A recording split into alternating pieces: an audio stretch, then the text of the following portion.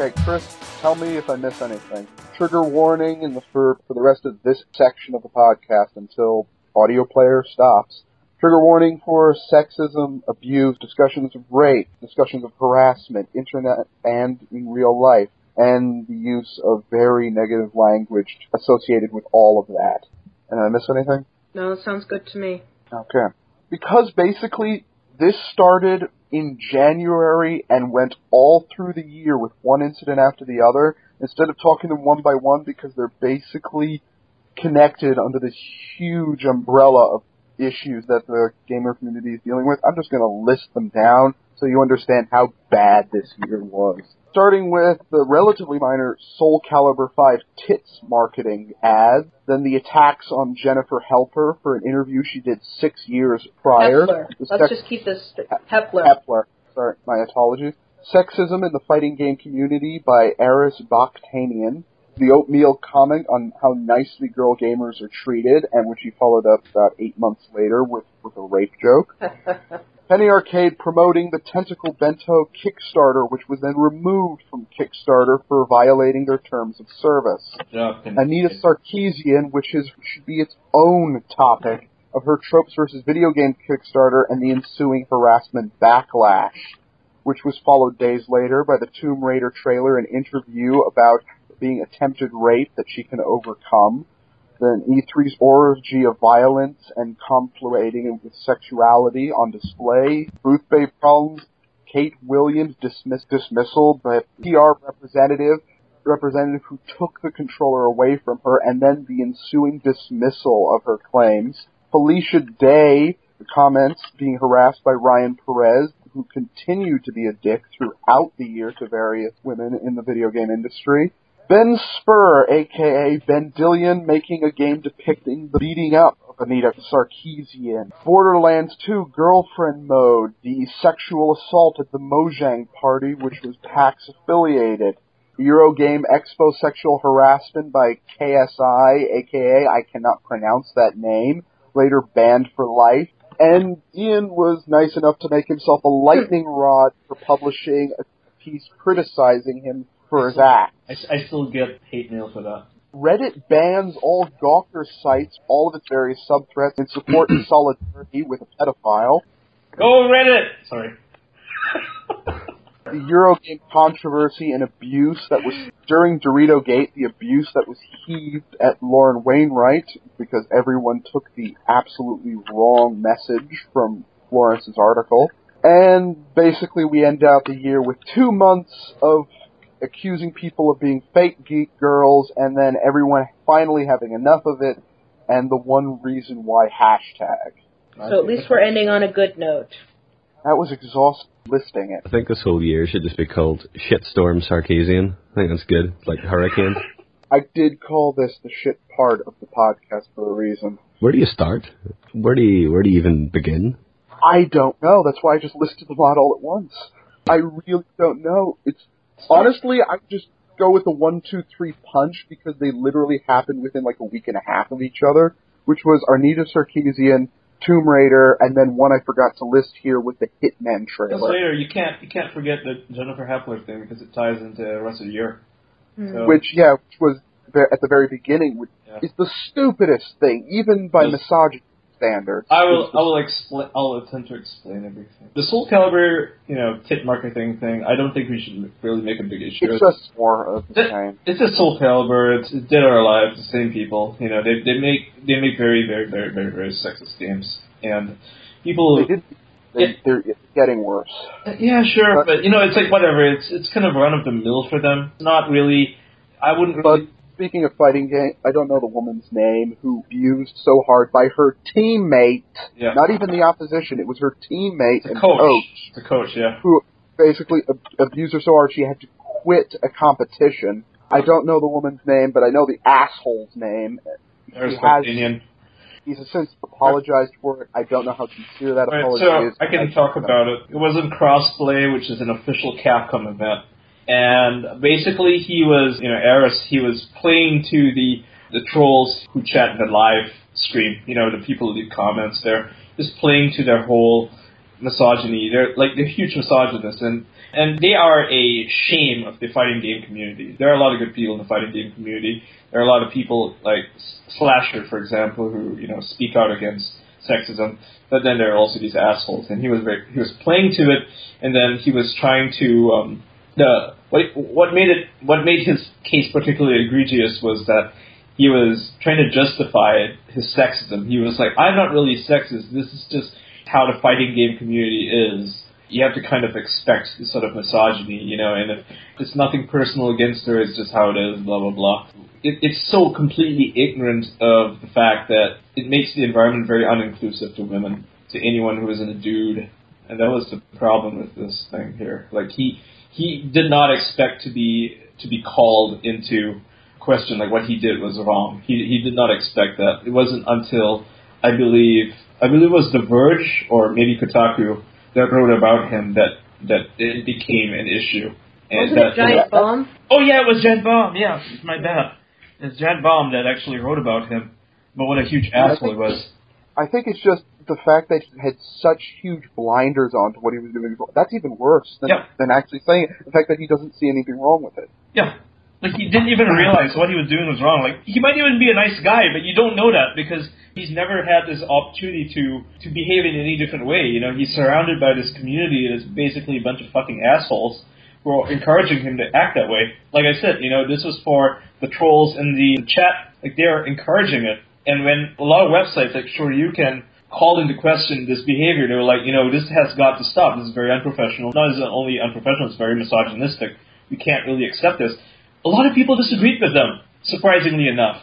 Like, that tone is actually changing among other competitive games because as it's becoming more and more professional and they're getting sponsors, they realize we can't do this. The StarCraft 2 and the League of Legends players, they're getting rid of people who can't abide by a basic code of conduct because it's now going to cost them huge amounts of money, which is probably, the huge amounts of money usually change behavior at every resort, so there's some good out of that. Was there a guy banned from League of Legends just for being a dick, weren't they? Yeah. He was banned for being a misogynist.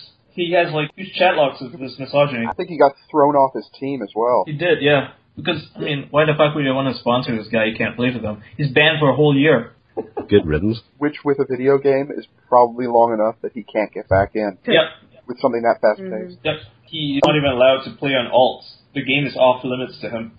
I don't know how they figured that out, but that's actually pretty amazing. Speaking of someone who is in game moderation, probably by his IP or his MAC address, which is also not foolproof, but could probably go a long way. Gaming is probably more accurate because if you get the house next door, there's a good chance that they aren't playing the game. Right. But using IP address to find someone where they are or to identify them is very iffy onto itself. But I could get into the whole thing, and it's really not really a matter of. But they'll detect his IP, and if he comes up on an alt, then they'll ban the next IP, and so on and so forth. And this is a problem that a lot of games have, is how to deal with persistent trolls. And I would hope that this is a case where the guy, if he's not mature enough to recognize what he did was wrong, he's at least mature enough to recognize that it's not really worth the battle of continually making new alts if the moderators are just going to continually ban him. Or, I think they could get a machine to do it at that point. Yeah, it's not necessarily a machine, but yeah, they could just auto-detect and ban something like that. It's easier for someone to fly under the radar doing that if they know that it's just a system that they have to game. Gamers game systems. Tell them. As long as you tell them. But there's just so much more. I'm going to skip Oatmeal because it's just an asshole being an asshole. But we should talk about Jennifer Hepler. I want to get into that. That is the basis. Right, so Jennifer Hepler, if you don't know who she is one of the writers for Dragon Age 2. A few years ago, she gave some very candid interviews with non-gaming magazines. They were just literary magazines.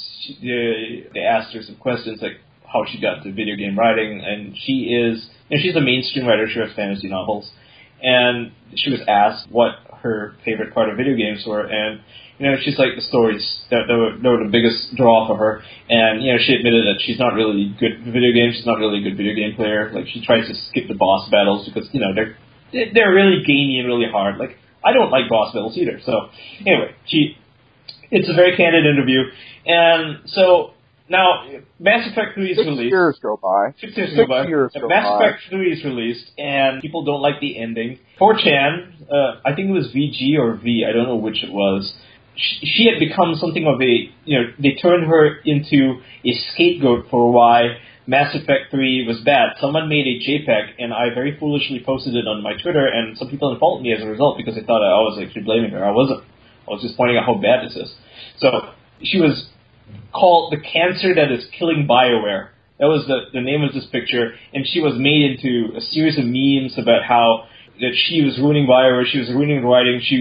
This was even before Mass Effect 3 was out, that people were heaping these things onto her because they didn't like the demo. They were like, Mass Effect has story mode because of her. It's got gay characters because of her. Like, these guys are homophobes, These are like teenage boys who are like homophobic as hell, and they didn't like the idea of Shepard having a relationship with another dude. So they made an issue out of that. They blamed her for it. They made up some quotes. They completely, they took the quote that she gave the magazine 6 years ago out of context and made it sound as if that she was responsible for Mass Effect 3 being disappointing or including things that they didn't like. So she became this running gag, and 4chan had, some months later, they had their own video game award thing. I think it was late last year, maybe early this year. It was called the Vidya Awards. And she was in everything. Like, they would make fun of her throughout this entire show. Anybody who doesn't go to 4chan probably missed it. Like, I missed it. It wasn't until it was pointed out to me later that they had made this thing. She had become the running gag for everything. And all that stuff grew into the hatred for Sarkeesian later on. Jennifer Hepler became a scapegoat for all the stuff that they didn't like about BioWare. And what she said was, if you don't like the gamey parts, why not have a button like, if you don't like the cutscenes, you can skip them. If you don't like the gamey parts, you can skip them.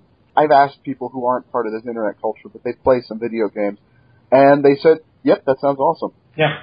And then I had to explain to them, so what was the problem? And then I had to explain, that was the problem. This is what their abuse campaign is all about. He says, but why? That makes sense.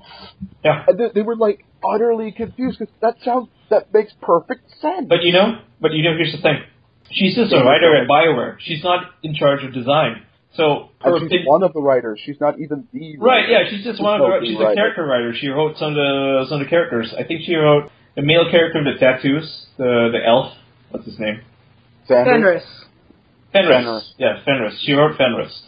He's a good character. So, she's expressing her opinion. She's just writing characters. She's got nothing to do with the game design. None of her ideas about pressing a button to finish a game are going to be put into the game, because obviously these guys are making a video game. They're not making an interactive movie, so... Especially since Nintendo did it 2 years earlier. Right. Yeah. It's not really a big deal. I mean, she's just one of the people working on a game that has, like, maybe 1,000 people working on it. It's no big deal. She doesn't like video games. So what? She likes the stories. I could level that argument at any other person. And now, it's amazing what 12 months will make, because now the game that is winning the Game of the Year awards is in essence what she described. Yep. The Walking Dead. It's exactly like it's the type of game that she wanted to play. I hope she's enjoying it. I hope that's a sign of where things are moving in general. What? What? In acceptance? I would like to see both. It doesn't have to be one or the other. That's the thing, it's just I don't see how having less gameplay-intensive games or less combat-intensive games is going to kill the other stuff. I mean, it's the same thing as any other inclusivity argument. It's just like, the issue, I mean, if you have some big release that has, like, a woman on the cover, it's not as though all straight white men are going to go extinct in video games. Seriously. I mean, we could do with a little more diversity around here, in terms of design and in terms of representation. Although if you think about it, if there are no women in these video game worlds, the men might go extinct by virtue of genetics. Oh, actually, I wonder about that in some of these sci-fi universes. Maybe there's male pregnancy. Or maybe they just, like, split into two. No, it's going to be male pregnancy. Well, that did kind of happen in Metal... Like an amoeba? Okay. Moving on. Okay, you know what, Penny Arcade being assholes, but this one that's the tentacle bento thing. But yeah, that actually... I don't want to touch it with a 10-foot pole. Or a 10-foot tentacle, yeah. Oh, that was joke synergy. Yeah, we're like thousands of miles away making the same joke. It's just... I could give you a fist bump, but my arm isn't that long. Okay, I would give you a fist bump, but I've got RSI in my wrist. So, you can probably skip that one, because it's just fucking tentacle. Especially since it's going to be similar to something else later. Not this one, but another. I'll talk about Anita Sarkeesian. This is the big one. Because it follows up from Jennifer Hepler. Like, all the abuse was heaped on Jennifer Hepler. People, like, hating her for video games and so on. And then Anita Sarkeesian, she, if you don't know who she is Feminist Frequency on YouTube. And she makes a series of videos about tropes in movies, tropes in TV shows, and she dissects them for, very sexist concepts, like misogyny, and, very internalized misogyny in these things. And so she announced that she wanted to do the same thing with video games because some of her viewers had asked to do that. It's interesting to take apart a game and see, okay, how is it sexist? What tropes are they using? And so she has this idea. And so she decides that, she wants to start a Kickstarter to fund her latest series of documentaries for YouTube, as well as feminist panels and educational things, like in schools and stuff. It's a Kickstarter, and she's only asking for a meager $6,000, which would be enough to buy, say, maybe 15, 20 games and, make the videos on a few weekends or something. Now, that in itself is fine, what's the big deal? And for some reason, people on 4chan again, and Reddit, they discover that there is this woman who wants to criticize video games, and therefore she is ruining video games just like Jennifer Hepler is ruining video games. Oh my god, the cancer is spreading. Please someone kill the cancer, please someone. And so they go after Anita Sarkeesian, and they start posting really, really hateful things about her on her Kickstarter, and and deface her Wikipedia. They deface her Wikipedia. Pretty much everything that she's ever done. They tried to just find out her. They tried to ban her. Actually, she didn't get hacked anywhere, but they tried to. Like, she's used to getting haters because she's a feminist. It's part of it. But what they did was they went over the line. They started a hate campaign against her. They tried to get her banned from YouTube, from Twitter. Like, she actually, had to reactivate some of her accounts because they were falsely accusing her of being a terrorist, for example. It's terrible, so... You can throw anti-Semitism in there as well. Yeah, you can definitely throw anti-Semitism in there. So, they saw her as the, how feminism, was going to ruin video games. I don't see how it could. All she was doing was she was offering a lens for which to see video games through that, that a normal dude bro wouldn't be able to see. Okay, I don't want to call them dude bros because it's really kind of insensitive. A little bit of everybody. A little bit of everyone. We're caring about whether dude bro is insensitive now? Fuck that up the ass. To be fair, some dude bros came to her defense. Yeah, a lot of dude bros came to her defense. A lot of people actually came to her defense. The demographics were spread over pretty much every section of male gamerhood. A lot of us, I speak for guys, we didn't see her as a threat, saw her as an interesting lens, and that, we're thankful that someone would actually, take their time out and actually examine something that we loved, something that we had. To the tune of $150,000 plus. The reason she got that much money was because of all the hatred that people were heaping on her, that she got all this press, from every gaming website, every single one, saying that, look at this, all these fucking assholes are trying to shut her down. They're trying to silence her, all because she dared to point out that games may or may not be sexist, right? So, or at least have problematic. That was a word that was like.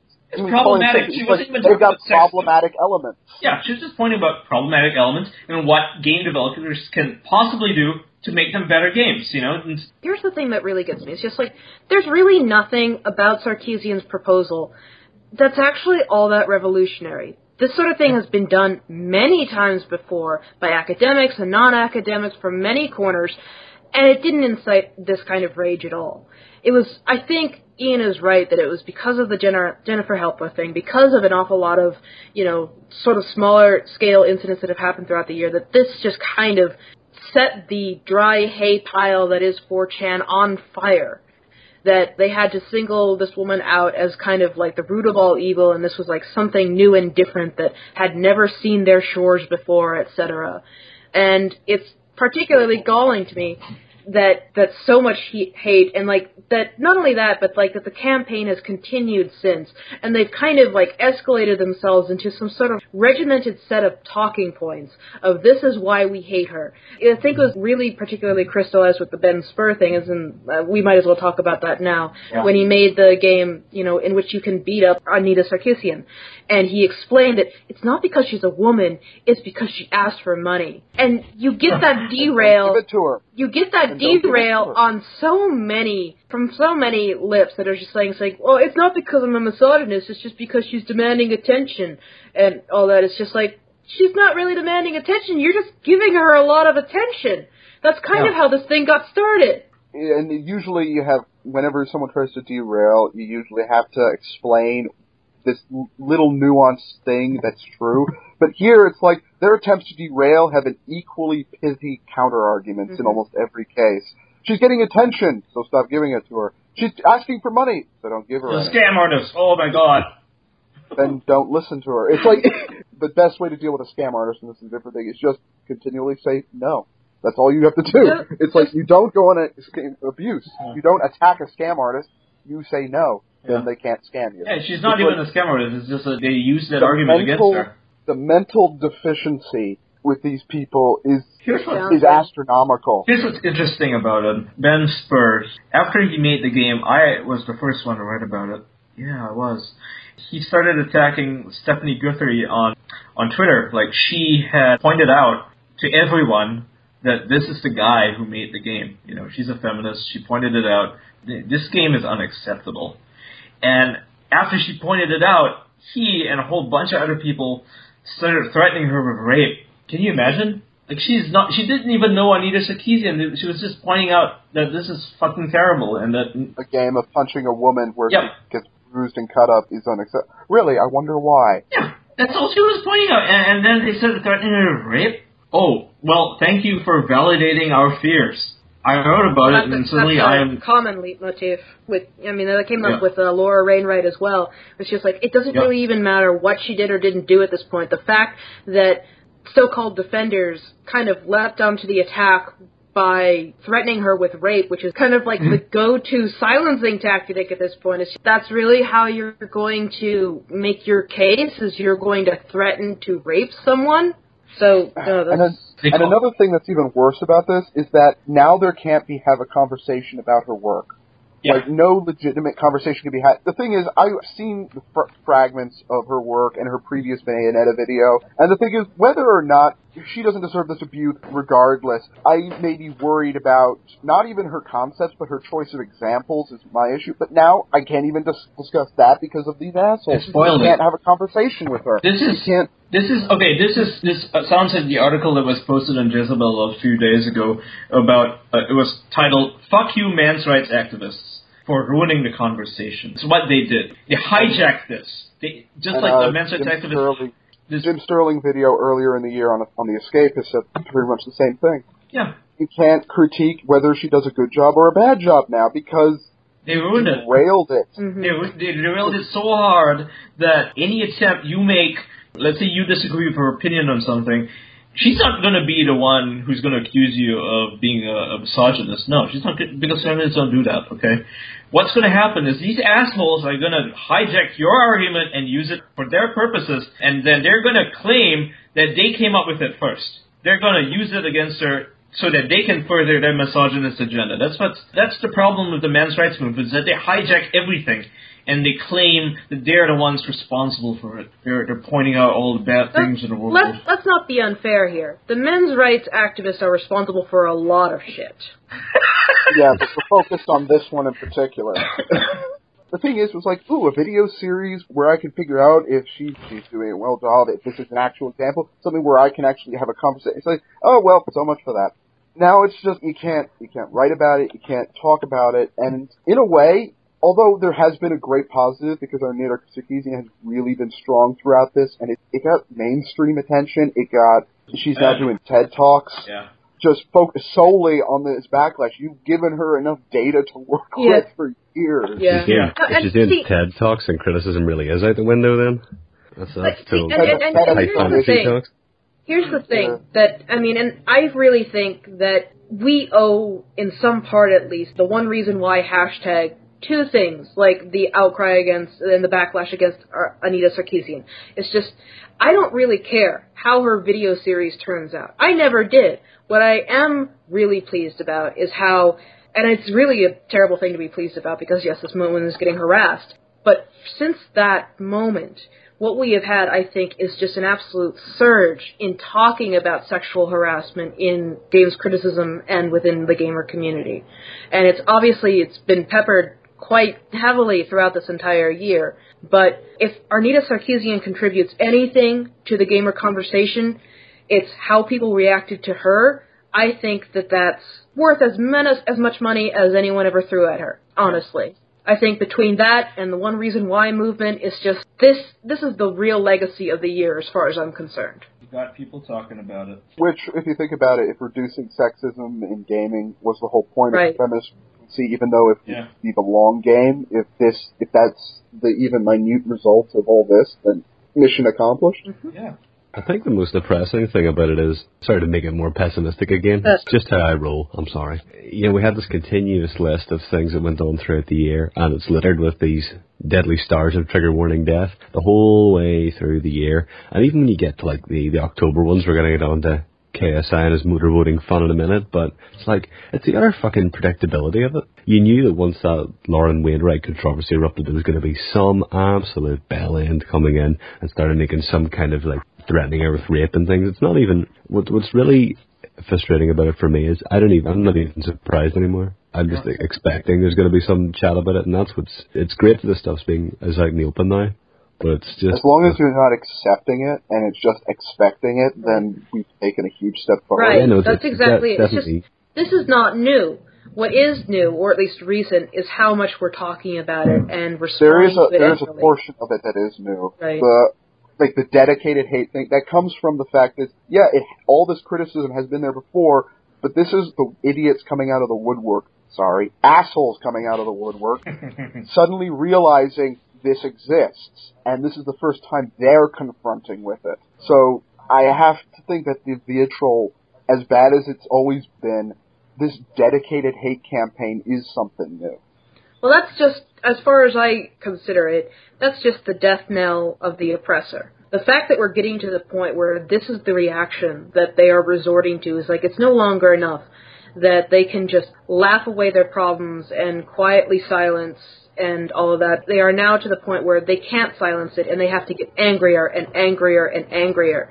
That much as it's completely ugly, and the harassment that's resulted from it is completely shameful, and I really hope that we can get past this in short order, the fact that it's even gotten to that point indicates just how desperate they are. Sooner or later, you're going to get an aneurysm, and then they will die, and then the world will be better. Nice place. Yeah. Well, that's a good optimistic note. Sooner or later, these people will die. That's good. And then you gotta hope that the next generation has at least one step forward. That's how it is. It can't be any worse, can it? And I don't want to quote Family Guy, but quite honestly, this is the greatest quote on this type of situation. You don't win, you just do a little better each time. That's too good for Family Guy. That's occasionally poignant. Well, it was also for the earlier season, so. Not the latest one. Now they kind of suck. Surely they'd have brought up that quote in numerous later seasons of Family Guy, since all they do now is recycle jokes from the previous series. Kind of a subtle, down-key joke that probably would... You know what? I'm not going to discuss a Family Guy joke. It's just a good quote. As long as you don't do the Simpsons quote, where Homer says to Bart at the end of some episode, he's like, what we learned today is, never try. That was definitely a paraphrase more than a quote, but there's some sentiment like that. I think I've heard that one before. Before I collapse into my keyboard and go unconscious, can we talk about the KSI thing? Because we've been in a Skype, we've been in this conversation for nearly 4 hours, and I haven't called Ian yet, because a couple of weeks ago I stumbled across this absolutely hilarious video from what I can only assume is an American robot. It was in the style of some 9/11 conspiracy documentary, like Ian Miles Chong. I was like, it wasn't even the fact that this guy had a really stupid argument or he was talking absolute rubbish. It was that he kept on calling Ian, and I found that so annoying. I'm surprised that he got that he got Ian wrong, but he managed to pronounce Chong. I know, it's like, but Ion Miles Chong sounds like some kind of chemical reaction. Like, get the name right for chemical reaction. Yeah. You heard this before, Ian? You must please tell me you've seen the Ion Miles Chong video. I have seen it, yes. I think a little background. Someone has to tell me how to pronounce that name, because even after I'll do it. Pronounced correctly. The Eurogame, where apparently KSI on YouTube, apparently he's a known video game personality that I have personally never heard of. He is a, in quotes, known video game personality in that he has a lot of fans who are in the 12 to 15-year-old boy demographic, right? Oh. And he went to Eurogame Expo. Yeah. And he made a video where he was talking with a bunch of women. Both, I think it was quote-unquote booth babes, and I think some of them may have just been people who went to Eurogame Expo. Yeah. The motorboat thing was completely consensual, and people keep kneeling that for me. Kneeling in quotes, because they're saying, oh, look, it was consensual, therefore you're an idiot. But no, that was... not that one, the rest of it. Yeah, it was, okay, yeah, that woman, the motorboating thing was completely consensual, but the rest of the women did not opt in to his shenanigans. He was harassing them in a way that wasn't cute. Kind of harassment that isn't cute? No, but the point is he did not seem harmless. He seemed to me like a rapist, is how I would write it. Like, there's a certain body language. Okay, some people act really goofy. If the guy, Rick Moranis, let's say Rick Moranis came up to a woman and started making jokes about her boobs in a very goofy way. I'm not saying he would ever do that, but if he did, can you imagine it? It would be ludicrous. It would be silly. It would be inoffensive, and nobody would make any issue about it because he's clearly being silly for the purpose of comedy. But the way that KSI was doing it was... taller than most of these. Yeah, it was like he was bullying them into it. You can read it in their body language, and some of them did not like his come-ons, he was... Yeah, they looked very uncomfortable, and it was more that I guess in a way he was breaching their personal space. Whether even if you're not being motorboated, there's a certain distance people maintain when they're having a conversation, beyond which you get into the creep zone, don't you? But no, you're right, it wasn't like Woody Allen going up and making a tit out of himself in front of some women. Yeah. But you have to remember this. It's hilarious. I watched some of his other videos, and I managed to last about 4 minutes, which I think was pretty good. And one of them was him making fun of somebody who's mentally disabled, and that seemed to be the only point of the video. It was like, okay, aren't these people funny? So it's not exactly highbrow games criticism here, It's really all I have to say. Just makes zero punctuation look like fucking Roger Ebert.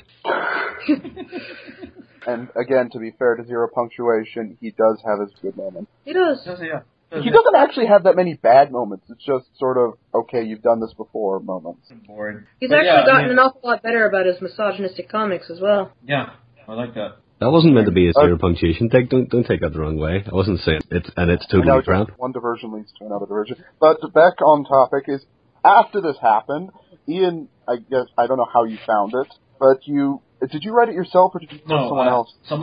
Kirk, what's his name? Kirk Hamilton? No, it wasn't. No, it wasn't Kirk Hamilton. It's a writer on, my God, why do I not know his name? What the fuck is wrong with me? You can just Google it up. We were actually having a conversation on Twitter about this KSI video because someone had pointed it out to me. I can't remember who pointed it out to me. It was one of my followers. And I told him, if you want to write about this, I'd be happy to put it up. So he wrote a piece. Basically, he was very angry. I was very angry. We were very angry people, and we put up the piece. And I sprayed it around. I gave it to Jim Sterling, and Jim Sterling, he just ran with it. He just tweeted the shit out of it, and everybody saw it. And that's how KSI caught wind of it, because Jim and I were talking about how shitty the video was on Twitter, and people started spamming the both of us, actually. All his 12-year-old followers were jumping on our asses for it. Oh, Kirk got abused too? I didn't know. No, I'm talking about Jim. Jim. Oh, because I know you were a stone wall at that. I'm not affected by these things. I know, and I like it every time you just retweet, throw a bar back in their face. Retweet, throw a bar back in their face. It was fun. I mean, these guys are 12-year-olds, so it's a bit like the statue of the guy fighting with a bunch of babies. Yeah, it felt kind of like that. Like how many 6-year-olds can you beat up? So.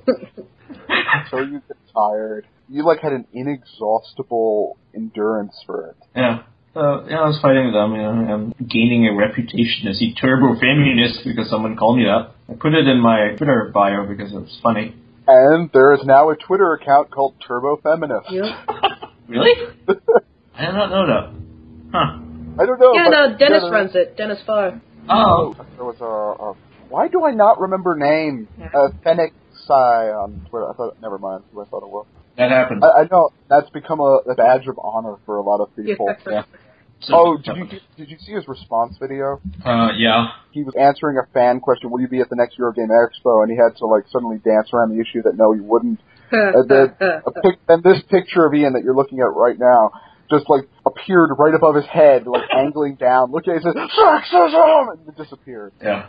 People did not like me. They're from the FIFA community, and the FIFA community does not like them either, because, they're assholes. So you can imagine these 13-year-old kids who love football way too much, who talk about football players like they probably have a photograph of Lionel Messi next to them on their bedstand, framed. Picture all framed up there. Please score a goal for me. Now we're assuming too much. I've never felt more alienated as an adult human being than by watching those videos. I felt like, that's probably like whenever I was playing with my Turtles figures and I was growing up and my dad was like, shaking his head. And I was like, you'll never understand, Dad. That was me watching those KSI videos. Watching a video of presumably an adult man slowly pulling his trousers down to go to the toilet. That's actually not something I'm making up. There's a video where I think the joke is you might see his ass, and he spends a good 30 seconds in this incredible long take that will baffle cinematographers and critics for years to come, where he's slowly pulling his trousers down, and that's it. And then he pulls them back up again. That's the joke. And then so here's me spending I'll be honest, I spent a couple of weeks working on the videos I put up. I'm currently editing a video for the end of the year at split screen, and all I really need to do is put a picture of me scoring a goal in FIFA, then pull down my trousers, pull them back up again. Job done. 1 million views. Quit your job, you'll get YouTube advert traffic. That's depressing. That makes you want to just pack it in, doesn't it? It does. These guys make a lot of money from YouTube, and all they do is behave like absolute knobs. No, absolutely, absolute knobs. That's kind of depressing. Like, not to get too off topic, but that's kind of depressing because the Blip people have to do put so much work and effort into their stuff, and they gotta hawk their stuff to the high end. Why do you think that professional YouTube video people? Why do you think they hate PewDiePie? You know who PewDiePie is, right? He makes videos of himself. Of course, I know who PewDiePie is. No. He makes He makes videos of himself playing a scary game like Amnesia or I'm Dying or is he the Slender. one? Is he the one? And he goes throughout the whole video. I have probably seen those. And they get millions of views because 12-year-olds find it really funny. It's like put this thing up in 10 minutes. I could do it. Anybody could do it. And he makes so much money from his freaking YouTube. Those videos sold Amnesia. Sure, yeah, they sold Amnesia, but still, it's awful that someone can put minimal amount of work, minimal amount of thought, just him screaming, no script at all, just him screaming and pretending to be afraid of something, and make so much money out of it. I thought those were Let's Plays. I thought those were just fan Let's Plays. Oh, no. He makes his whole channel about it. Yeah. His whole channel is about Let's Plays are my least favorite thing in the internet, I think. Hey! Video. Hey. Whoa, okay. If any of you have made a Let's Play, I'm very sorry. No, I haven't made a Let's Play, but I have done an entire article on it. But I would just rather play the game. I'd rather play the game than just watch somebody play it. Sometimes that's not an option, and sometimes you get an awful lot of pleasure out of watching someone else watch. Look, I'll give you the citation some other time when you're not about to go to bed. So I'll just forgive you for your ignorance here. But Let's Plays are not the worst thing that you have to deal with when it comes to video games. That was a well-padded zinger, I have to say. That was saying, hold this pillow and then smacking me in the chest with a baseball bat. That really was. Anyway, moving on. I'm just going to throw all the E3 ones together. Tomb Raider, Hitman, Orgy of Violence, and Sexuality on display. Booth Babes, and Kate Williams dismissal. We can talk about Booth Babes first. I think the first one is a big deal. Other famous photo that says more than 1,000 words ever could. Aha! You just made me you know the one with the guy. Think about it. Sorry. The guy with the cell phone, slack-jawed, tongue hanging out, picture mainly of him taking a picture of two women just holding each other's shoulders so they could get into the shot, and it's his slack-jawed expression, just dopey eye looking at this. It says, that is gamer culture, head in hand.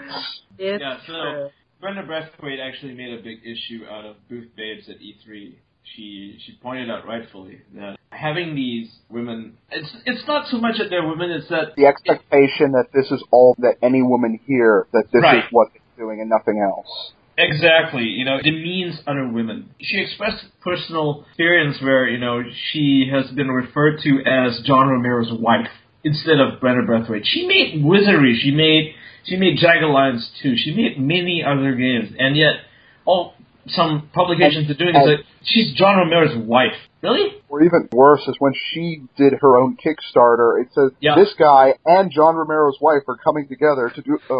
It was in Eurogamer. It was a piece by Jeff Matulev. And he's normally a great guy, but what the fuck, dude? And no offense to the other guy, Brenda Brathwaite is more famous than him. Mm-hmm. Yeah, she is more famous than Tom Hall. Or is she? I don't know. They're both heroes in my book. So, it was very disrespectful to refer to her as Brenda Brathwaite's wife. And furthermore, her argument about, let's go back to E3 because I don't like to go off topic too much, was that it has this expectation. And when you're a woman and you're not a dancer, you're not, you don't tone your body for the sake of presenting it. You're just a normal person. You're not a model, is what I'm saying. And you go to an event like this, and the only women you see there are models. Kind of makes you feel like shit, It'd be like if a regular dude went to a convention where it was mostly women, and the only other dudes there were models. They were like Arnold Schwarzenegger when he was in his prime. You'd feel kind of like shit because you would be comparing yourself to studs. Well, I don't think that Arnold Schwarzenegger is the ideal man for most women. I think that Robert Pattinson would probably better suit those expectations. But here's Robert the thing. Pattinson in a Speedo to be the equivalent. Yeah, I guess. Yeah. I don't know. I don't want to talk about it too much. To be it would but be. Here's the thing. It's just I've gone to E3 2 years in a row now. And I never felt like that. I felt invisible, which is another thing that I don't think it's talked about an awful lot, which is that if you are a woman and you don't fit within within a certain range of a body type, you basically just bleed completely out of existence.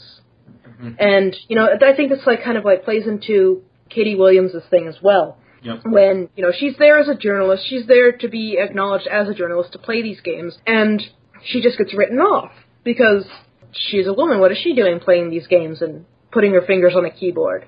She's wearing a skirt, so... Who? Who was? Katie Williams. Oh, I didn't... Yeah, people... it was on a Facebook account, I guess. But the way that people saw her was the way that they look at booth babes. They didn't see a journalist, they saw a pretty girl. Is what they saw. What was even better was that not only was she dismissed as a person, that her complaints were then also dismissed. Mm-hmm. When she blogged about Kotaku, wasn't it? Was it Kotaku she's published on? Yeah. Mm-hmm. And then people were like, no, it's your own fault. You should have stood up for yourself. You should have asserted yourself. You should have named and shamed people, and so on and so forth. Right, now didn't some big outlets actually participate in that, and the whole, you need to tell us who that is. It was Ben Kuchera? Ben Kuchera. Yeah. As if it was his place. He's a white male. Of course he's got the privilege to name and shame people. He didn't say you should stand up for yourself, which is my main issue. He said name and shame, which opens a whole other host of issues. It's sometimes it's the right thing to do, but if your point is that this is an ongoing issue within the thing, then no. You have to focus on the underlying problem, not the one guy who made a mistake. And apart from that, I think the privilege thing is a point because I think that Ben Kuchera means well generally. But there's the thing, it's just when a woman does name and shame, what usually happens is reprisal. And if it was bad as it was, if it was bad as it was when she didn't name names, can you imagine what it would be like if she did name names? Yeah. If she wrote up an article about how she called them out at the event, people would be like, Katie, why are you such a bitch? I guarantee you they would have said that. Whenever a woman speaks up for herself, people will call her a bitch. That's just how it goes. You're either a bitch or you're submissive. And if you're too submissive, people are like, oh, well, you deserved it then because you were submissive. Yay! There's no winning in this. Anybody want me to name and shame because I know who they were? No. That's not. All right. One, I don't know how you know that, but two, I don't care. I won't say anything. But that's really not the point of this. I know. Yeah, the point of this is that you're between a rock and a hard place when you're a woman in a situation where you're dismissed. If you speak up, people say you're a bitch. If you don't speak up, people say you deserved it. Either way, you lose. And that is the bigger issue here. Women need to stop being dismissed, and it's not something that women can stop. It's not something that, it's the ball's in the women's court to speak up on this, because they're not in the position of privilege to do that. It's up to men to make sure that women aren't dismissed anymore. It's up to us to call other dudes out for doing that. And, to do so in a way that's not just co-opting women's voices. Right, I think is an important point. We have to point it out. Men have to point it out and be self-aware. Jesus Christ, it's not that hard. And to bring more women into the conversation and be proactive about doing so. Let women speak. You can throw fake geek girls under that same thing. Mm-hmm. Damned if you do, damned if you don't. Okay, I'm going to put these next, actually, because I put them under E3, but I'm going to put the rest of these under, because most of these have to do with marketing. Girlfriend Mode from Borderlands 2, Tomb Raider trailer, Hitman trailer, and put those all together. Actually, just E3 in general as well. The fact that that somehow sex sells, even though that's demonstratively proven to be not true, together, and then you conflate it with violence, and then you see, it's an attempted rape, and then you wonder why there's a backlash. You're right. It's like Alan said, it's the same beats. It's like you do something stupid that you've always done, people finally have enough clout and voice that they hear that, no, that's wrong, that's a problem, and then they send it right back. Well, this was never a problem before. Yes, it was. And it's the same cycle. I wrote this article last week with Jen Frank. She edited it. I wrote it. It was about how box art, it's the common complaint is that marketers have is that if a box art doesn't have a sexualized woman on it won't sell well. It either has to have a dude or a sexualized woman. And this is the idea. And so they don't really have, anything to push this idea because all they're doing is alienating women from buying these games.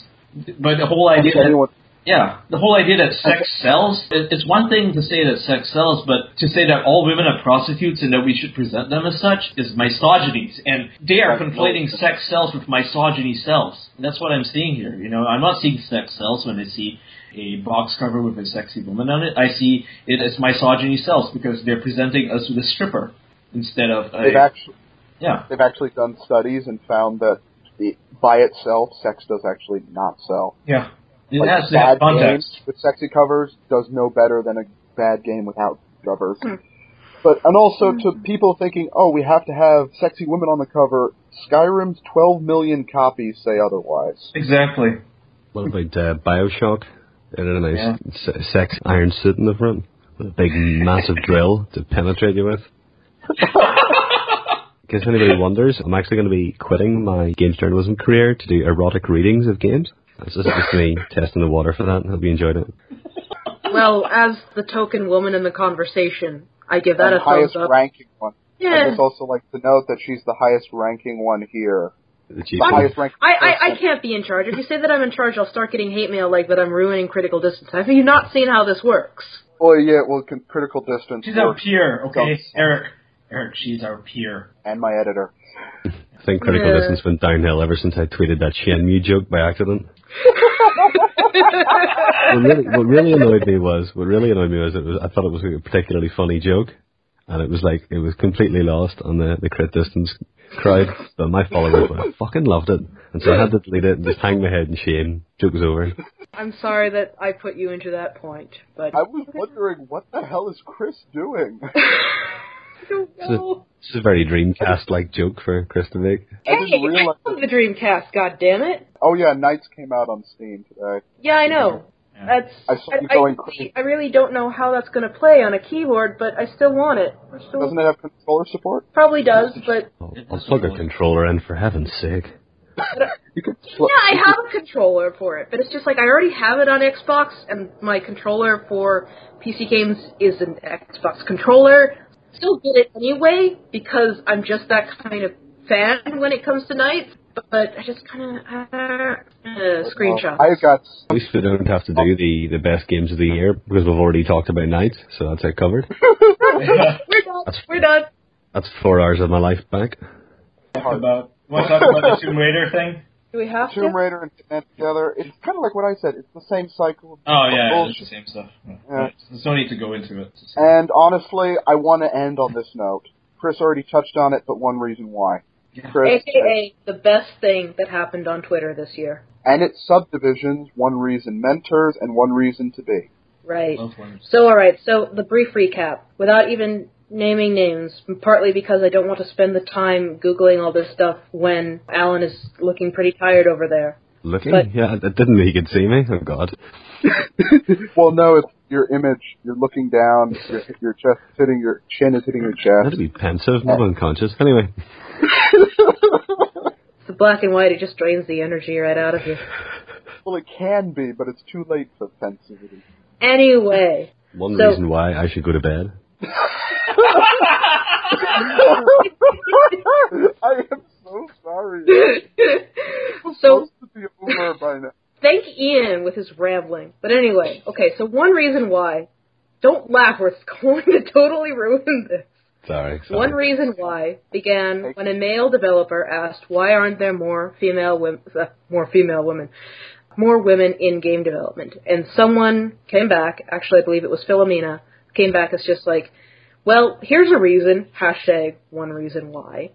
And from there, it just exploded. More and more women developers, women critics, women gamers just in general started pouring in with one reason after another. And soon there was an entire body of this that was being curated, put into Storify. And from there, Rihanna Pratchett said, you know what, I think this is an important hashtag, but I'm also starting one reason to be, with the idea being that, like, not only should we highlight the negative reasons that are helping keep women out of game development, but should we also highlight why there are good reasons to still go into game development as a woman? Why they're still there. Huh? And why they're still there. Yes, why they're still there despite everything. And reading through it, you got this very profound image of not just like a bunch of women that have all gone through very similar and pretty horrible things, but also women that have developed a community together and have bonded through this and are continuing to create support networks around this, especially with the One Reason Mentors hashtag and then various websites and Tumblrs that have started up as sort of like let's treat this as a proactive response, as a reason to be more vocal about this, to create networks of support. And it was probably one of the most inspiring things I've ever seen Twitter do. I was talking to one of my old professors who teaches games criticism, and he told me that when that was going on, when it was at its peak, he would just put up the scrolling feed of those tweets when you search the hashtag on Twitter, and he just put that on the background of his projection screen during class, and he just let that keep on rolling throughout his entire class session while he lectured. And I don't even know what the lecture was about, but the idea that we just have this outpouring of people, women, being vocal about their experiences was such a great moment. And that was, I believe, the first and only week we have ever had anywhere close to a 50-50 split in women and men contributors to This Week in Video Game Blogging Roundup. And as far as I know, that has never happened before. And I would like to see it happen again. Me too. I would like to see it never stop. Agreed. Keep on talking about it, because the moment we stop talking about it, people are going to go, oh, I guess we fixed it. Sexism is over. Or it's just like, I guess you just didn't care enough if you stopped talking about it. It's like, no. And see, here's the thing. It's just like, especially I think this came to light, when Philomena and several others were talking about inadvertently getting all this going. It's just like, it has gone way beyond the gamer community at this point. It has gotten mainstream coverage in a lot of mainstream outlets at this point. In as much as I think that gamers really are very averse to the idea of others kind of like looking in on their little fishbowl, I think that was significant too. That like, this isn't just a matter of games criticism or game industry perpetuating these negative notions. This is a moment of self-awareness and criticism toward the industry as a whole, from within. And that was a really good thing to communicate to the mainstream news world. Like, these are issues that we are aware of and we want to address. It's in the tech industry, it's in the comics book industry, it's in science fiction. It's in all these industries where women are marginalized because men are king geeks. And you will not enter the treehouse without our permission. Oreo, yo. Actually, that's a bad example because, you know, they were serving that witch. But anyway. Okay. Yeah. I think that's a good note to end it on.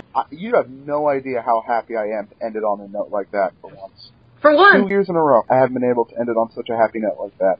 More like just solemn depression and acceptance. Mm. But thank you very much, Alan. I know you have to get to bed. What song are we singing before we all go? No song. Oh. That's it for this part. Come back into the next episode, and we'll be talking about games. But we will be recording that a few days from now, because that was my plan, and Bell couldn't. Thank you very much.